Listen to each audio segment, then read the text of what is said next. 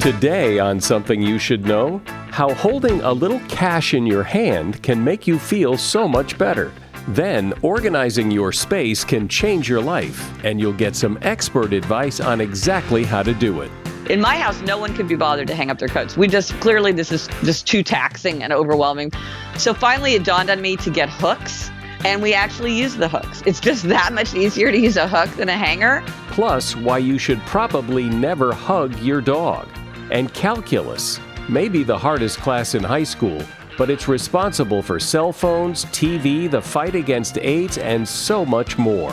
When you go home tonight, if you get lost and you need your GPS to tell you how to find the right way home, GPS is a wonder of calculus, but we're not aware of that. I mean, for us, it's just this gadget that seems to know how to get anywhere from anywhere, but it's using all kinds of math. All this today on Something You Should Know. Something you should know. Fascinating intel, the world's top experts, and practical advice you can use in your life. Today, Something You Should Know with Mike Carruthers. Hey, welcome. As any podcaster will tell you, ratings and reviews help a podcast. So if you are a listener to this podcast, take a moment and leave a rating and review. We're this close to 2,000 ratings and reviews on Apple Podcasts, and you can help us cross that mark. But wherever you listen to this podcast, a rating and review is always appreciated. First up today, money can make you feel good, even if it's not your money. This is really interesting. In a study, two groups of people were asked to count pieces of paper. One group counted real paper money, and the other group counted blank pieces of paper. Those who counted the money knew they were not going to get to keep it. After the counting was over, the people who counted the money showed some fascinating results. When the participants' hands were placed in cups of very hot water, the money handlers rated the experience as merely unpleasant, whereas those people counting blank sheets of paper found the same water unbearable. Those who counted the money were able to handle emotional stress better. And the money handlers also reported a sense of well-being at a much higher level than the other group. The effects lasted about 20 minutes. So if you're feeling a bit down, researchers say try taking out a wad of cash for a while and see if you don't feel better. And that is something you should know. You've no doubt noticed that as you go through life, you accumulate stuff. Things, possessions, and before you know it, if you're not careful, your home and or office is full of stuff, what you might call clutter. Some people are pretty good at keeping clutter under control. Others of us, not so much. And we've talked before on this podcast about the connection between clutter and stress and how the lack of clutter can reduce stress and increase happiness. And no one knows more about this than Gretchen Rubin. Gretchen is the host of the podcast Happier with Gretchen Rubin. She's the author of several books about happiness, and her new book is Outer Order, Inner Calm: Declutter and Organize to Make Room for Happiness. And she's about to offer you some great common sense advice for creating order and calmness in your life by getting a handle on the stuff you have. Hey, Gretchen, welcome. I'm so happy to be talking to you. Great. So let's start by connecting the dots and explain to me what the connection is between clutter and happiness and tie that all together. Well, it's just one thing that I've noticed in my, I've been studying happiness and good habits in human nature for years. And I just noticed over and over how people would talk about how decluttering and organizing just had this kind of disproportionate effect on their feelings of calm and energy and focus. Somebody said to me, I finally cleaned out my fridge and now I know I can switch careers. And I knew exactly how that felt. There's something inexplicable about it, because we can all agree that in the context of a happy, productive life, something like a crowded coat closet or a messy desk is trivial. And yet over and over, people say that when they feel that when they get more control of the stuff in their lives, they feel more control of their lives generally. And I certainly feel this way myself. And I was just always very intrigued by that connection. So in my book, I wanted to explore that And then also, well, if you want outer order, how do you get it and how do you maintain it? And so when you explore that, did you find that feeling applies to most people, or are there people who are just fine in a mess? There are some people, I call them clutter blind. There are some people who they just don't care. My sister Elizabeth, I have the Happier with Gretchen Rubin podcast, and my co-host is my sister Elizabeth. And Elizabeth just doesn't care. And I mean, I've seen this. People are always like, oh, but you would feel better. And it's like, she really doesn't care. Now, she has to pay attention to it because she lives with other people and they care. So, but if she lived by herself, she would never close the kitchen cabinet door again as long as she lived. So I think there are a small number of people, and I think they're pretty conspicuous, who don't care. But for most people, it does make them feel calmer and more focused. And so, if people say to me like, well, why should I make my bed? And I'm like, there's no magic to making your bed. If you feel completely indifferent to making your bed, or you actually enjoy not making your bed, then don't do it. But for most people, it just seems to be the kind of little habit that makes them feel better as they start their day. But, and then also some people are simplicity lovers and some people are abundance lovers. So some people want empty counters and a bare desk and not much on the walls. They want simplicity. And some people want abundance and they want profusion and choice and collections and maybe piles. But that's not the same as clutter, because clutter is stuff like, I don't even know what this cord goes to. This thing doesn't even work. This umbrella is broken. That's not abundance. That's just stuff that's in our way. But I don't think that there's one place that everybody should end up, or everyone will be happier if they end up in this particular place. There's a huge variation in where we're aiming to get to. Yeah, I think I'm somewhere in the middle, because I understand when people say they don't want to make their bed because you just have to get in it again. And I understand why you don't want to shut the cupboard door, because guess what? You're just going to open it again in 5 minutes. So I get that, but I also agree with you that there is something about walking into a home or a place where everything's neat and organized and clean. Yes. I mean, and I think most people do feel that way. The problem comes is when people assume I'm right, you're wrong. And since this makes me feel happier or more productive or more creative, it will make everybody feel happier, more productive and creative. So I'm the boss and I say a cluttered desk means a cluttered mind. In this office, we're going to have a clear desk policy because that's going to make everybody more productive. Is it? No, probably not, because some people, that isn't how they're at their most productive. There are people who they've got tons of piles everywhere. And if you say, hey, find me Form 11B, they put their hand right on it. That works for them. And so I think it is just recognizing that each of us can thrive in a particular environment. And so it's a question of, well, how can I create and maintain the environment that suits me? And if I have to share an environment with other people, we may need to cooperate. But that doesn't mean I'm right, you're wrong, or you're right, I'm wrong. It's like, okay, well, if you don't want to make your bed, you don't have to make your bed. I want to have the bed made, so I'm going to make the bed. There's no magic one size fits all solution. In theory, when people declutter and get organized, the theory is that should be it, because now you've decluttered and you've gotten organized. And yet I find that it's not just a continual process, but every so often you got to do it all over again. And I suspect that there are better ways to do it than the way I do it. I know there are better ways to do it than the way I do it. So what are some of the mistakes people make and some of the thinking that's wrong that would help? Well, it's definitely easier to keep up than to catch up. And so if what you're doing is sort of doing a big push, getting everything organized, and then just sort of like letting it all build up again. And so then you've got to have, that's tough. So I do think that once you have created order, it's nice to have habits that will help you maintain it, so you don't have to constantly be sort of coming up in another gigantic push. Some things that like a mistake that people make is like putting something down instead of putting it away. Like, oh, here's this thing. I'm just going to open up a cabinet, shove it in there and close it. It's like, okay, no, why is that thing there? If you're like, oh, this is the area in my house where I keep travel things. And so that's where I keep my electrical converters. And that's where I keep my money belt. And that's where I keep my foreign currency. And that's where I keep my maps to foreign countries. That way it's like, I don't remember where I put the electrical converters, but I know where I would have put it. I would have put it in travel. So, oh, there it is. It's in travel because I didn't just put it down. I put it away.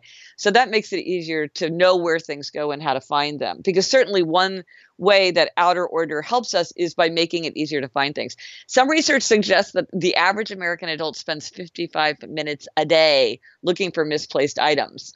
Imagine what you can do with 55 minutes a day. And so, so putting things away means that you can retrieve them more easily. One great habit for staying on top of clutter, kind of in the way you were describing, is the 1 minute rule. And this is anything that you can do in less than a minute, just go ahead and do without delay.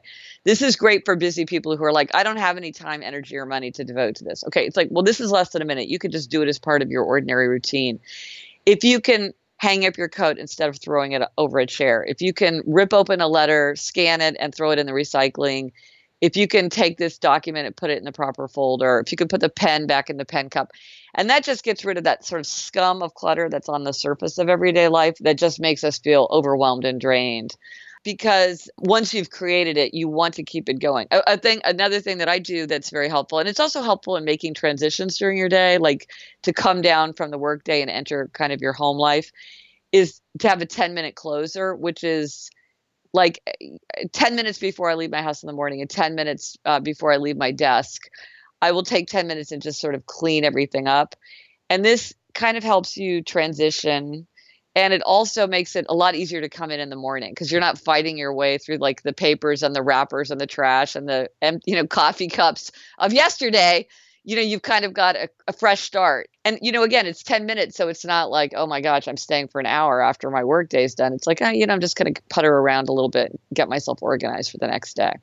So let's talk about stuff, because if you didn't have the stuff, then it wouldn't be a problem. But we all have a lot of stuff, so much stuff that many of us have to rent storage lockers somewhere else to keep our stuff because we don't have enough room at home for our stuff. So talk about all this stuff. Well, it's interesting because some people are like, you should get rid of everything. Mementos, they don't matter. That's the past, move on. Everybody would be happier with a capsule wardrobe and one shelf of books. I do not think that is the common experience of mankind. We project our identity into our environment using our possessions. We use our possessions to remind us of the people and places and activities that we love. Many people love objects. They admire them as objects and they delight in them and they want to have them around them. They want to show them to other people. They want to arrange them. And so I think you have to know yourself because, again, some people don't want, they're like, I can just get rid of all of it. Okay, well, then do, because maybe you just enjoy the beautiful emptiness of the space. But some people, somebody just said to me, I really, really, really love my baby blanket from childhood. Why do I have to get rid of it? I'm like, you don't have to get rid of it because you love it. It's precious to you. Why would you get rid of something that's precious to you? But, the bread maker from 5 years ago it seemed like a good idea for a birthday present for your husband, but then nobody ever makes bread. Like, that's not doing anybody any good. So my test is, do you use it? Do you need it? Do you love it? Because if you don't use it, need it, or love it, then why do you have it? And so that's those are the possessions to get rid of. It is easy, though. We all have experienced where it's easy for this stuff to come in. Maybe it's a gift. You don't really like it, but you feel like you have to keep it out of respect for the giver. Maybe it was free. It's very hard for us to resist free things. Conference swag, bargains, promo items, hand-me-downs. I mean, I myself have my weakness is tote bags. I mean, I have so many tote bags, and I've gotten rid of like thousands of tote bags because I cannot resist a tote bag. I don't need that many tote bags. Don't take the tote bag. What's the 3-strike rule? This is really helpful. Okay. There's something called the endowment effect, which means that if we own something, we endow it with more meaning, and which means that we have once we own something, it's hard to give it away because it seems more valuable because it's ours. And so but sometimes you're like, do I want this thing? And what I found is that if 3 times it's occurred to me to get rid of something, I shouldn't even make a decision. I should just say, this shows me that I have made the decision. And I want to get rid of it. Because look, if it's a sweater that I wear once a week, I'm not saying to myself, should I get rid of this sweater? No, I use that sweater all the time. But if I keep saying to myself, what about this sweater, this super bright pink sweater? Should I give this thing away or should I keep it? I'll keep it. should I get rid of this thing or should I keep it? I'll keep it. The third time I think, should I give this thing away? I've answered my own question, because if you need, use, or love something, it doesn't constantly occur to you to give it away or toss it or recycle it. So 3 strikes, decisions made. I've thought about it so much. I know my answer. Gretchen Rubin is my guest, and she is host of the Happier with Gretchen Rubin podcast and author of the book Outer Order, Inner Calm. If you have to hire someone, what's the best way? Referrals? Well, maybe that could work. But just because somebody knows somebody who knows you doesn't necessarily mean they're qualified. Or you could pull out that file of random resumes that came in during the last 6 months. Maybe there's somebody in there. Maybe. Now, if you're hiring, you need Indeed. Indeed is your matching and hiring platform with over 350 million global monthly visitors, according to Indeed data, and a matching engine that helps you find quality candidates fast. As a business owner, I've found that hiring the right people, well, there's just nothing more important. Don't leave it to chance or a referral or a random resume. Use Indeed. In the minute I've been talking to you, 23 hires were made on Indeed, according to Indeed data worldwide. Indeed's matching engine is constantly learning from your preferences. So the more you use Indeed, the better it gets.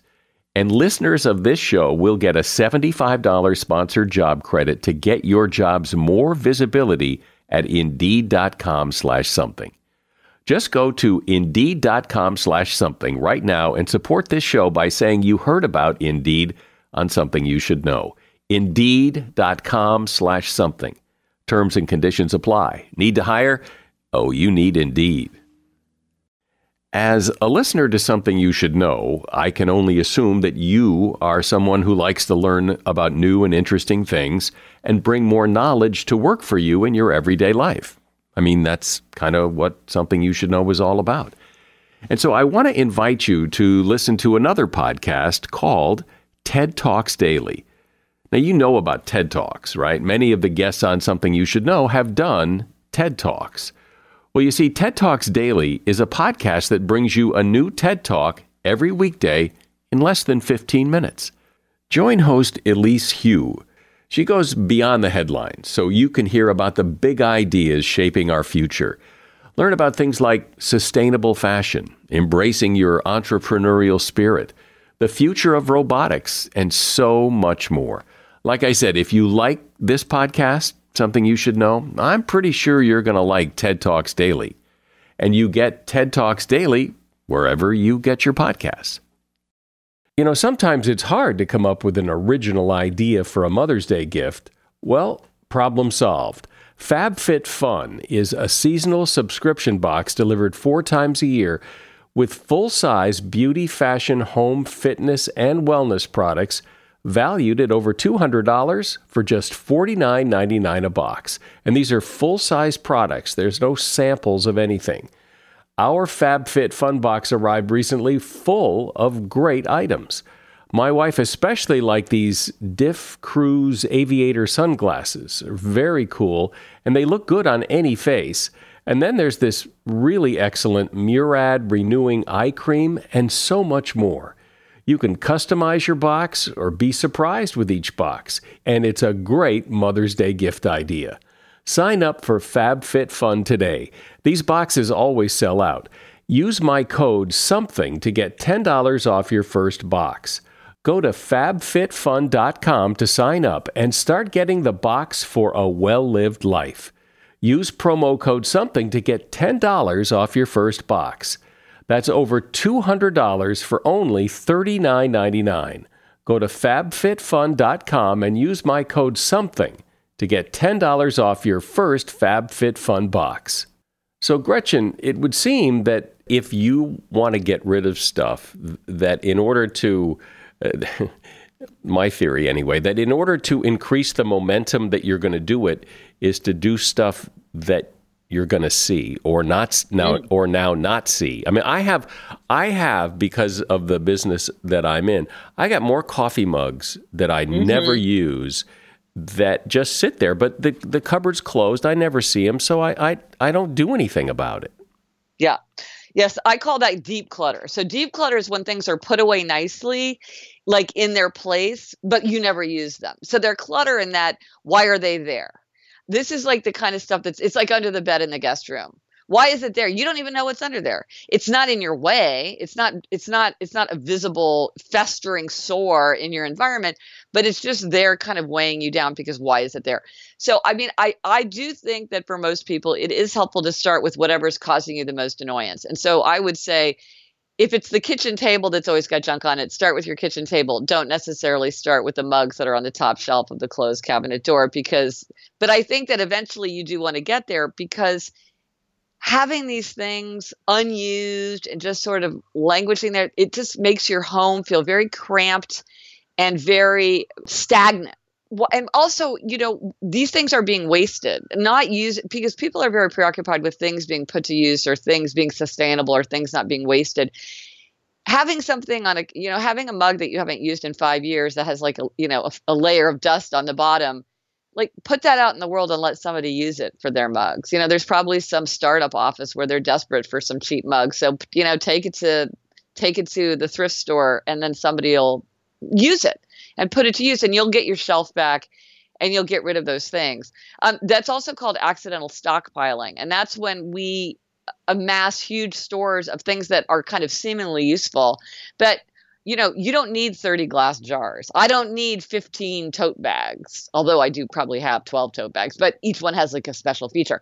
How many mugs does one office need or one person need or one family need?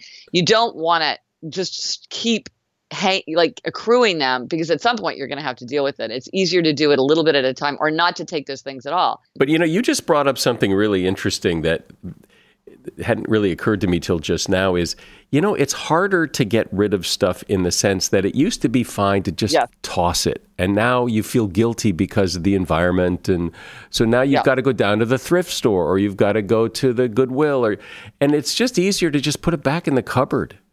Yes. No, I think you're 100% correct. And I think that's a major reason that people keep clutter is that it's just easier to keep it than it is to figure out what to do with it, which is why don't take it in the first place, because once you own it, you have to figure out, do I toss it? Do I recycle it? Do I give it away? If I give it away, to whom do I give it? I have to take it there. Maybe a lot of places don't take books. A lot of places don't take toys. A lot of places don't take ball gowns. Like, what are you going to do with this stuff?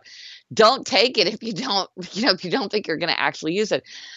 It's interesting though. A lot of times people will say to me, I don't want to clear clutter because I don't want to contribute to the landfill. But the fact is you contribute to the landfill the minute you reach out and take that mug or that tote bag or whatever, because whether it's going tomorrow or it's going after my children do a Swedish death cleaning in 40 years of my apartment, that is the destination. And so if we're worried about things not going to the landfill, like not taking them is the way. I think it's admirable that people want things to be put to good use. And it's interesting because I've traveled all around the country talking about outer order. In some communities, there are many places to which you can give and feel really good about it. Like I went to a place where they had an organization where you could give like kind of major furniture, like kitchen table and kitchen chairs, or a bookshelf, and they would give them to people who were setting up their first homes and really had nothing. And so you could feel really good about giving your furniture there because you're like, this is going to be put to good use. This is really going to help a family get up on their feet and have like a really nice setup. But then some people are like, there's not a Goodwill or Salvation Army or thrift store in my community. And, what do I do with this stuff? And so part of it is different places, it's easier or harder. One of the best things that happened to me is Housing Works, which is a kind of a thrift store chain in New York City where I live. They opened right around the corner from my apartment. And I mean, right around the corner. And this is just fantastic because it's so easy to just take little dribs and drabs of things instead of, 5 big carloads. But I think you're absolutely right. I think it's admirable that people don't want things to go to waste, but it does make it harder because you don't feel like you can just chuck everything into the trash. They probably put that store there because they knew you lived there and they figure you're going to be coming by with stuff all. Gretchen Rubin, she's right around the corner. I walked by the other day. My daughter had given away a pair of purple cowboy boots, and I saw them in the window, and it made me so happy because I thought my daughter wasn't wearing those purple cowboy boots, but they're fabulous. And somebody will go in there and be like, oh my gosh, this completely made my day that I got a great deal on purple cowboy boots. Right. So it is very satisfying, but I think sometimes people hold out for that feeling of like, I need to find the perfect recipient for something, and I can't find that perfect recipient. And so all these things kind of stay in a holding pattern. One of the things you talk about that I find fascinating is this kind of mysterious effect of how clutter attracts more clutter. And, yes. and it is interesting that it is like a universal law that you can't defy. If you have clutter, it's like the broken window in the factory, the abandoned factory. As soon as there's one, there'll be 20. And it's the same thing with clutter. It is. Clutter attracts clutter, and clear areas tend to stay clear. Yeah, it's really interesting, and I think a lot of people are surprised by that, how effective that is. And they sort of feel like, look, there's just always going to be this mountain of stuff on the counter, but and it just grows and grows and grows, and then you lose important things, and people just dump stuff there, and it feels like it feels intractable.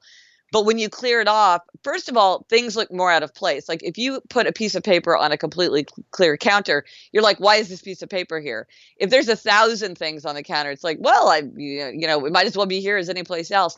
So it is really true that if you clear things out, they tend to stay clearer. Also, if you clear things out, it's easier to put things away. And I've talked to a lot of people where like I'll see a picture of like their kid's room and they're like, why doesn't my kid put away his toys? I'm like, that room is so jam-packed with stuff. They probably just can't like jam it in there. They don't have that much strength to like stick their stuffed animal in there hard enough that it stays. Well, sure, because it's human nature. The harder something is to do, the less likely you are to do it. We're very, very influenced by convenience. Things that are convenient, we're much more likely to do. I write about this in my book about habit change, Better Than Before.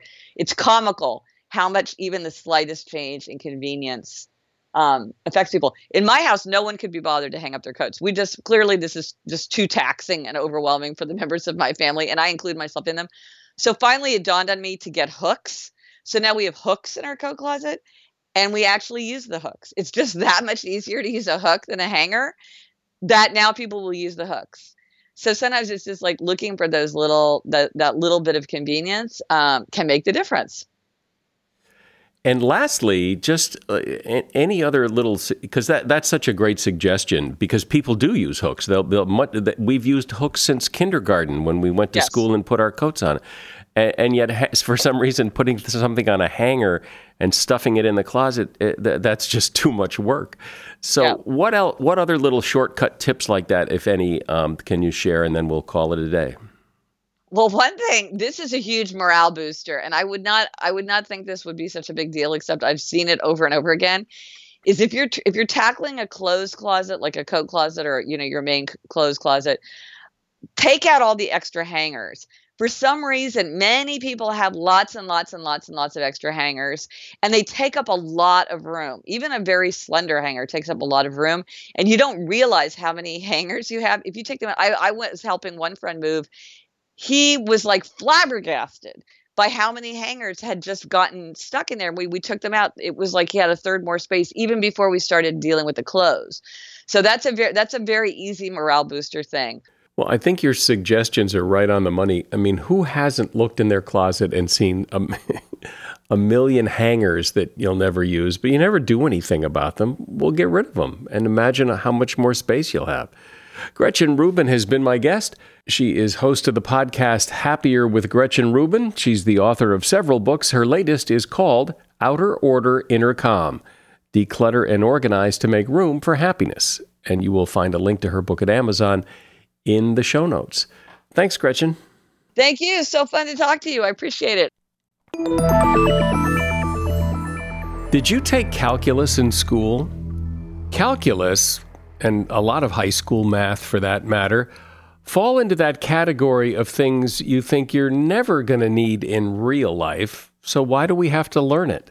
But actually, calculus is a big part of your real life in ways you may not know. Without it, for example, there would be no cell phones or TV or GPS. We may not know how to treat AIDS, and we may have never discovered Neptune. Calculus, as it turns out, is fascinating, and someone who really helps bring it to life is Steven Strogatz. He's a professor of applied mathematics at Cornell and author of the book Infinite Powers: How Calculus Reveals the Secrets of the Universe. Hey, Steven. Hi, Michael. Wonderful to be with you. So, what is calculus? How do you define it? It's the branch of math that we use whenever we want to study something that's changing continuously. Why is it that calculus, just the word calculus, seems to evoke those, oh my God, it's so hard. Why is it so hard? There are just so many different techniques to learn, a lot of jargon, lots of theorems to memorize, and it is conceptually very difficult. So there are just a lot of things up against anyone trying to learn it, but the payoff is that it's one of the greatest ideas that humanity has ever come up with to make sense of our world in flux. So, the climb is worth the effort. But yeah, I don't blame people for finding it difficult. It is difficult. It took thousands of years for humanity to figure it out. And these were some of the smartest people of all time, people like Archimedes and Isaac Newton. So it's a miracle maybe that any high school kid can understand this stuff. Maybe we should look at it that way. Be thankful that there are kids who can understand it because they're playing the game with some of the smartest people of all time. Give me as quick and simple an example of calculus as you can. Suppose I'm a shot putter. I'm on my track and field team and I want to throw the shot as far as possible. What angle should I launch it at? Obviously, if you push it straight up, it's just going to come straight up and land at your feet. You're not going to get any distance if you do that. And if you push it out sideways, at a horizontal direction, that's not going to work either. It's going to just go thud after a short distance. So the trick, if you want to throw something as far as possible or launch a missile as far as possible or shoot a shot put as far as possible, is to aim it at a 45-degree angle from the horizontal. That might seem like common sense, but to really prove it, you'd have to track the path of that ball, the shot put. And with calculus, we can do that, but we can also solve that optimization problem of what's the answer to the question, what's the best angle? And so that's one of the places that calculus gets used a lot. When we're trying to solve for the best or the fastest or the cheapest, calculus can answer questions like that. Is that the best angle, 45 degrees, if you're throwing a shot put? It is. It turns out 45 degrees is the best if you can ignore air resistance, which for a shot put is true. If you were playing badminton, where air resistance is important, or ping pong, that wouldn't necessarily be, or even golf. That's, of course, an issue for someone hitting with the driver. They want to go as far as they can down the fairway. You don't want to hit it too high or too flat. 45 degrees is probably close to your best angle, but I think it'll be a little more complicated with a golf ball because of the turbulence that the ball encounters as it goes through the air. And so if that's calculus, if that's a good example of calculus, how do we get to cell phones, TVs, GPS, ultrasound, and everything else that calculus that you write about? What's the... It seems like a long leap to get there. It does. It's because I'm giving you kind of everyday examples. But really, the great triumph of calculus is when we apply it to the laws of nature. So if we talk about deeper things like how electricity works or how magnetism works, then that was something that scientists figured out in the 1800s through experiments with magnets and electrical currents. And when they tried to encode the information that they found in their experiments into mathematical symbolism, they found that the language of calculus was exactly the language needed to describe what was going on. But then the amazing thing is that with the logic of calculus, as opposed to the language of it, the system of reasoning that calculus provided showed that electricity and magnetism could kind of dance together in the form of their electric field and magnetic field. They could dance together through empty space and propagate as a wave at the speed of light. And in that moment that the scientist James Clerk Maxwell figured out that electromagnetic waves would move at the speed of light, he suddenly realized that you could have wireless communication, that you could use electricity and magnetism to send messages, across oceans and continents. And it was just a matter of a few years after that, people like Marconi and Tesla invented the first telegraphs and radios. And so it was then just kind of a short hop to television and ultimately cell phones and wireless. But it was because of this fundamental work on electricity and magnetism and the implications that were drawn from them using calculus as a reasoning technique. Is calculus a way of discovering, or is calculus a way of explaining a discovery? Well, both. Yeah, it's definitely both. I mean, sometimes, so an example of the explanation aspect would be Isaac Newton used calculus to explain why the planets move the way they do. People before him, like Johannes Kepler and Copernicus famously, had realized that the planets move around the sun and not the other way around. But Kepler showed that planets move in a shape of a specific curve called an ellipse, a kind of oval-shaped curve. But he couldn't explain why. And it was only with calculus and Newton's laws of motion and gravity that the explanation finally came, that it followed by pure logic from the law of gravity. And you could only see that if you use calculus. So that's a case where calculus was explaining, but it's also a tool for discovering, like in the case of Maxwell and electromagnetic waves, or when Einstein predicted the phenomenon of stimulated emission of atoms, which ultimately gave us lasers. So where else or how else is calculus used? Do we use it and not know we use it? Is it part of our lives, or is it strictly something mathematicians do? Oh, it's everywhere. So, when you go home tonight, if you get lost and you need your GPS to tell you how to find the right way home, GPS is a wonder of calculus, but we're not aware of that. I mean, for us, it's just this gadget that seems to know how to get anywhere from anywhere. But how does it really work?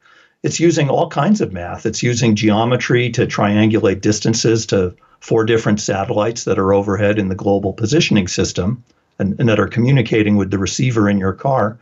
But the interesting thing, one of the many amazing things, is that those satellites are moving at such high speeds that Einstein's theory of relativity comes into play and causes time to speed up or slow down for the atomic clocks that are on board those satellites. And so what I'm driving at is that for the GPS system to work correctly, you have to make corrections that only Einstein knew about because of calculus. And then those corrections are being made using calculus. And without them, the whole GPS system would fall apart in about 20 minutes and it wouldn't work. And, everything that we use it for, from navigation to financial transactions to military applications, to put a missile, through Saddam Hussein's window or something, that would all fall apart without calculus. You talked, though, about how calculus is important in a lot of inventions, microwave ovens and CAT scans and things. And so I'm trying to figure out here, is it because people sit down with their calculus book and invent the microwave oven or the CAT scan machine? Or is it an invention that happens and calculus is used as a way to explain how it works? Well, we've had both. There have been cases where calculus led to predictions that then led to the creation of devices. So an example or two of that would be if you have to check into a hospital and need to have a CAT scan. The CAT scan, which has been a revolution in medicine because it allows us to see things that were invisible to ordinary X-rays. In the old days, for instance, if you had a blood clot in your brain or a hemorrhage or a brain tumor, no doctor would look at that with X-rays because the X-rays would just show an amorphous gray mass in your brain. X-rays are for hard structures like bones and teeth, but for soft tissues like the brain, X-rays were useless. But then in the 1960s, a couple of different, actually as an example of what you're talking about, 2 people having the same idea around the same time, 2 different scientists in different continents figured out that if you could shoot X-rays from many different directions and take many images instead of just one, that you could recombine them using calculus to see images even of soft tissues and like I say, blood clots and brain hemorrhages and things. And so that was a triumph of calculus that led to the development of CT scans. They didn't get created first and then calculus was used to analyze them. It was really calculus that said, this should be possible. And it was only later that inventions like that were made. Actually, there's a little twist to that story that I'd like to throw in here, which is that the company that funded the development of the first CAT scan devices was a company in England called EMI. And I'm guessing you might have heard of EMI, Electric and Music Industries. Does that ring any bells for you? Of course. What are you thinking? I'm thinking of the record company that the Beatles recorded for. Exactly. Bingo. And the reason that EMI was able to fund the development of this pie-in-the-sky technology of CT scans is that they had signed this band from Liverpool, which had suddenly made them an enormous pile of money. And so they had all this cash around, and they took a shot on CT scans. What's interesting is that, to me, is that when you hear about the kinds of high-techy inventions, you use the phrase, it was a triumph of calculus. I've never heard anybody say, we've invented this thing and it is a triumph of calculus. It's never that. Well, that's some kind of Rodney Dangerfield phenomenon. We're not getting any respect, you know. It is calculus, but let me not exaggerate, you know, for the sake of my own credibility here and to tell the truth, which is that calculus and really all of science and technology is a team effort. That calculus is a part of science. It's the math that all scientists learn. And this is the answer to your earlier question of why are students being made to learn calculus in high school and college. Every engineer, every physicist, and increasingly every biologist and every person who does high tech and finance have to learn calculus because, as I say, it's the language of change. And so it's an essential part of the toolkit for anybody, but it's not enough. Calculus can't do all these things on its own. You need the technologists building things. You know, the guys who built the CT scanners had to be wizards at electrical engineering and materials science. And the same thing with radio and telegraph. Those people were inventors. You know, we think of Tesla and Marconi as inventors, but yet they wouldn't have been able to think of their ideas without the fact that Maxwell had shown years earlier that this was theoretically possible. And it gave them hope of doing what they ultimately did. So yeah, calculus, think of it as a supporting player in a sort of theatrical production, maybe. You know, it's one of the actors. It's a bit part. Nobody ever notices it, but it's key to the drama. Yeah, it is key to the drama, and you're right. I think you need more respect. You don't get the respect that it seems that you deserve because I just never hear people talk about, well, if it wasn't for calculus, we wouldn't have this. Nobody ever says that. That's true, and that's one reason I wrote this book. That I feel that calculus is underappreciated, and it's truly one of the greatest ideas of all time. It's up there with evolution, the idea of human rights and democracy, the idea of, say, quantum theory, helping us understand, you know, atoms and how they work, that gave us all of 20th century technology. You wouldn't have quantum theory without calculus. I mean, the language of all of physics is calculus. So those of us who have been trained in very advanced techniques in science and math know this, but the public doesn't know it by and large. And certainly, I mean, and this is the real shame, the kid going through high school taking their advanced placement course in calculus doesn't know it either. And maybe their teacher doesn't even know it because everybody's in such a big rush to get the kid ready for the AP test at the end of the year that there's no time to talk about history and context. And, you know, we haven't even really talked about the human stories. You know, what was Isaac Newton like, or what was Archimedes like? These guys are all wild characters, as interesting as Shakespeare and Leonardo da Vinci or any of the other great geniuses of history. Well, talk about them. What makes them so wild? Well, when I hear about Archimedes, which, you know, just for most people sounds like another old Greek name, here's a guy living around 250 BC. He's on the island of Sicily in a town called Syracuse. And he's got this problem, which is that he and everyone in his town are, you know, the Romans would love to take over Syracuse. And so they're besieging the city. And Archimedes, who's the guy who gives us the principle of the lever, you know, he understands how levers work and how you can use them to great advantage to lift heavy things. He's figured out rules for how ships float and how things balance. That is, he's discovered the laws of buoyancy. He's also discovered how to analyze curved shapes, which was a key problem in geometry at the time. So he can make parabolic mirrors and all kinds of other interesting gadgets. But anyway, he turns out to be a great warrior scientist and helps his city defend themselves against the Romans by, inventing giant cranes that can lift the Roman ships out of the water and shake the soldiers out of them like shaking sand out of a shoe.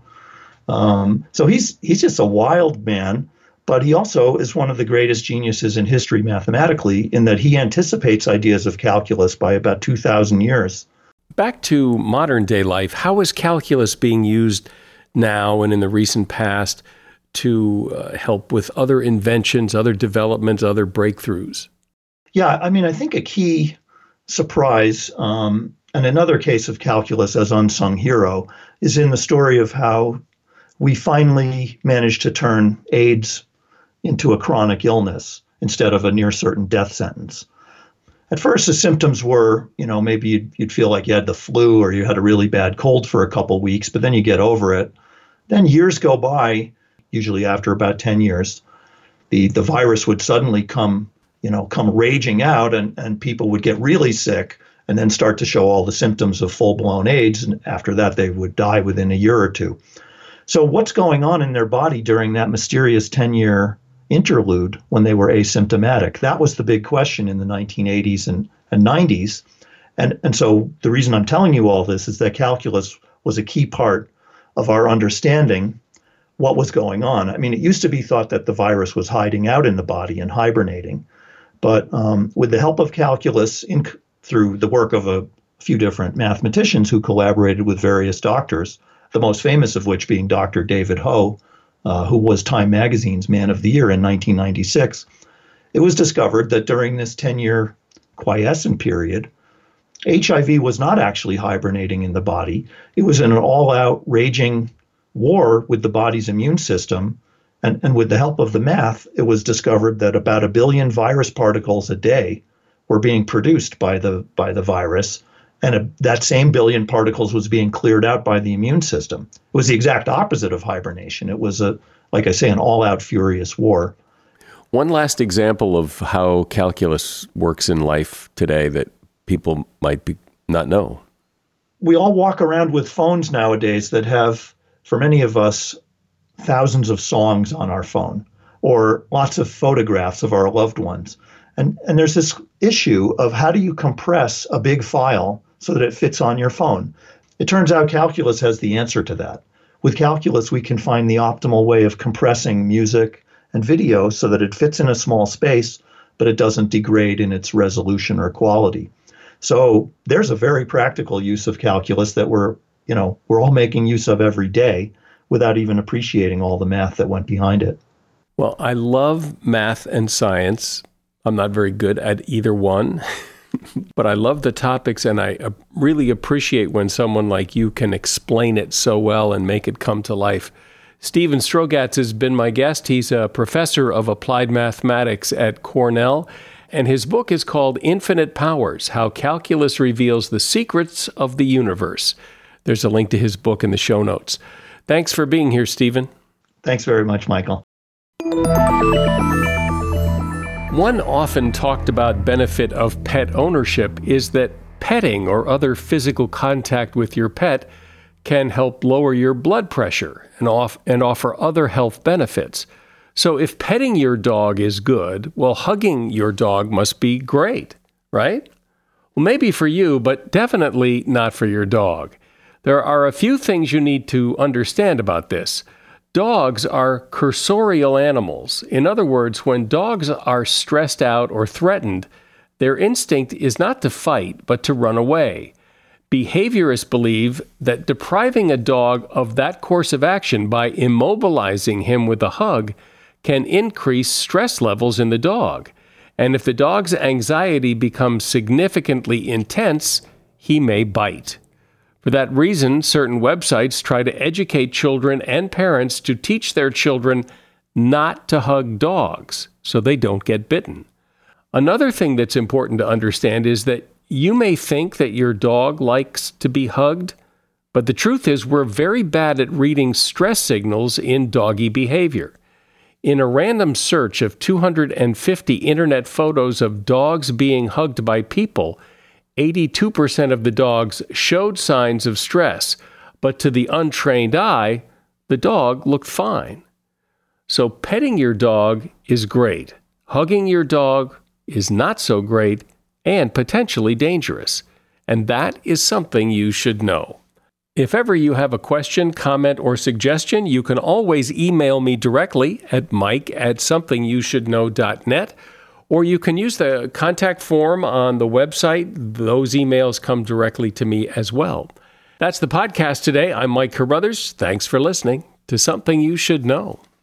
The Bigger Pockets portfolio of podcasts are worthy of your investment. We're having a real conversation as real estate investors. New episodes available every day. It's important to buy where it makes money and not necessarily where you want to travel to. Bigger Pockets, On the Market, Rookie Real Estate, or Money Podcast. The purpose of flipping is to create more cash so then you can reinvest into other types of properties. The Bigger Pockets Podcast on YouTube or wherever you listen.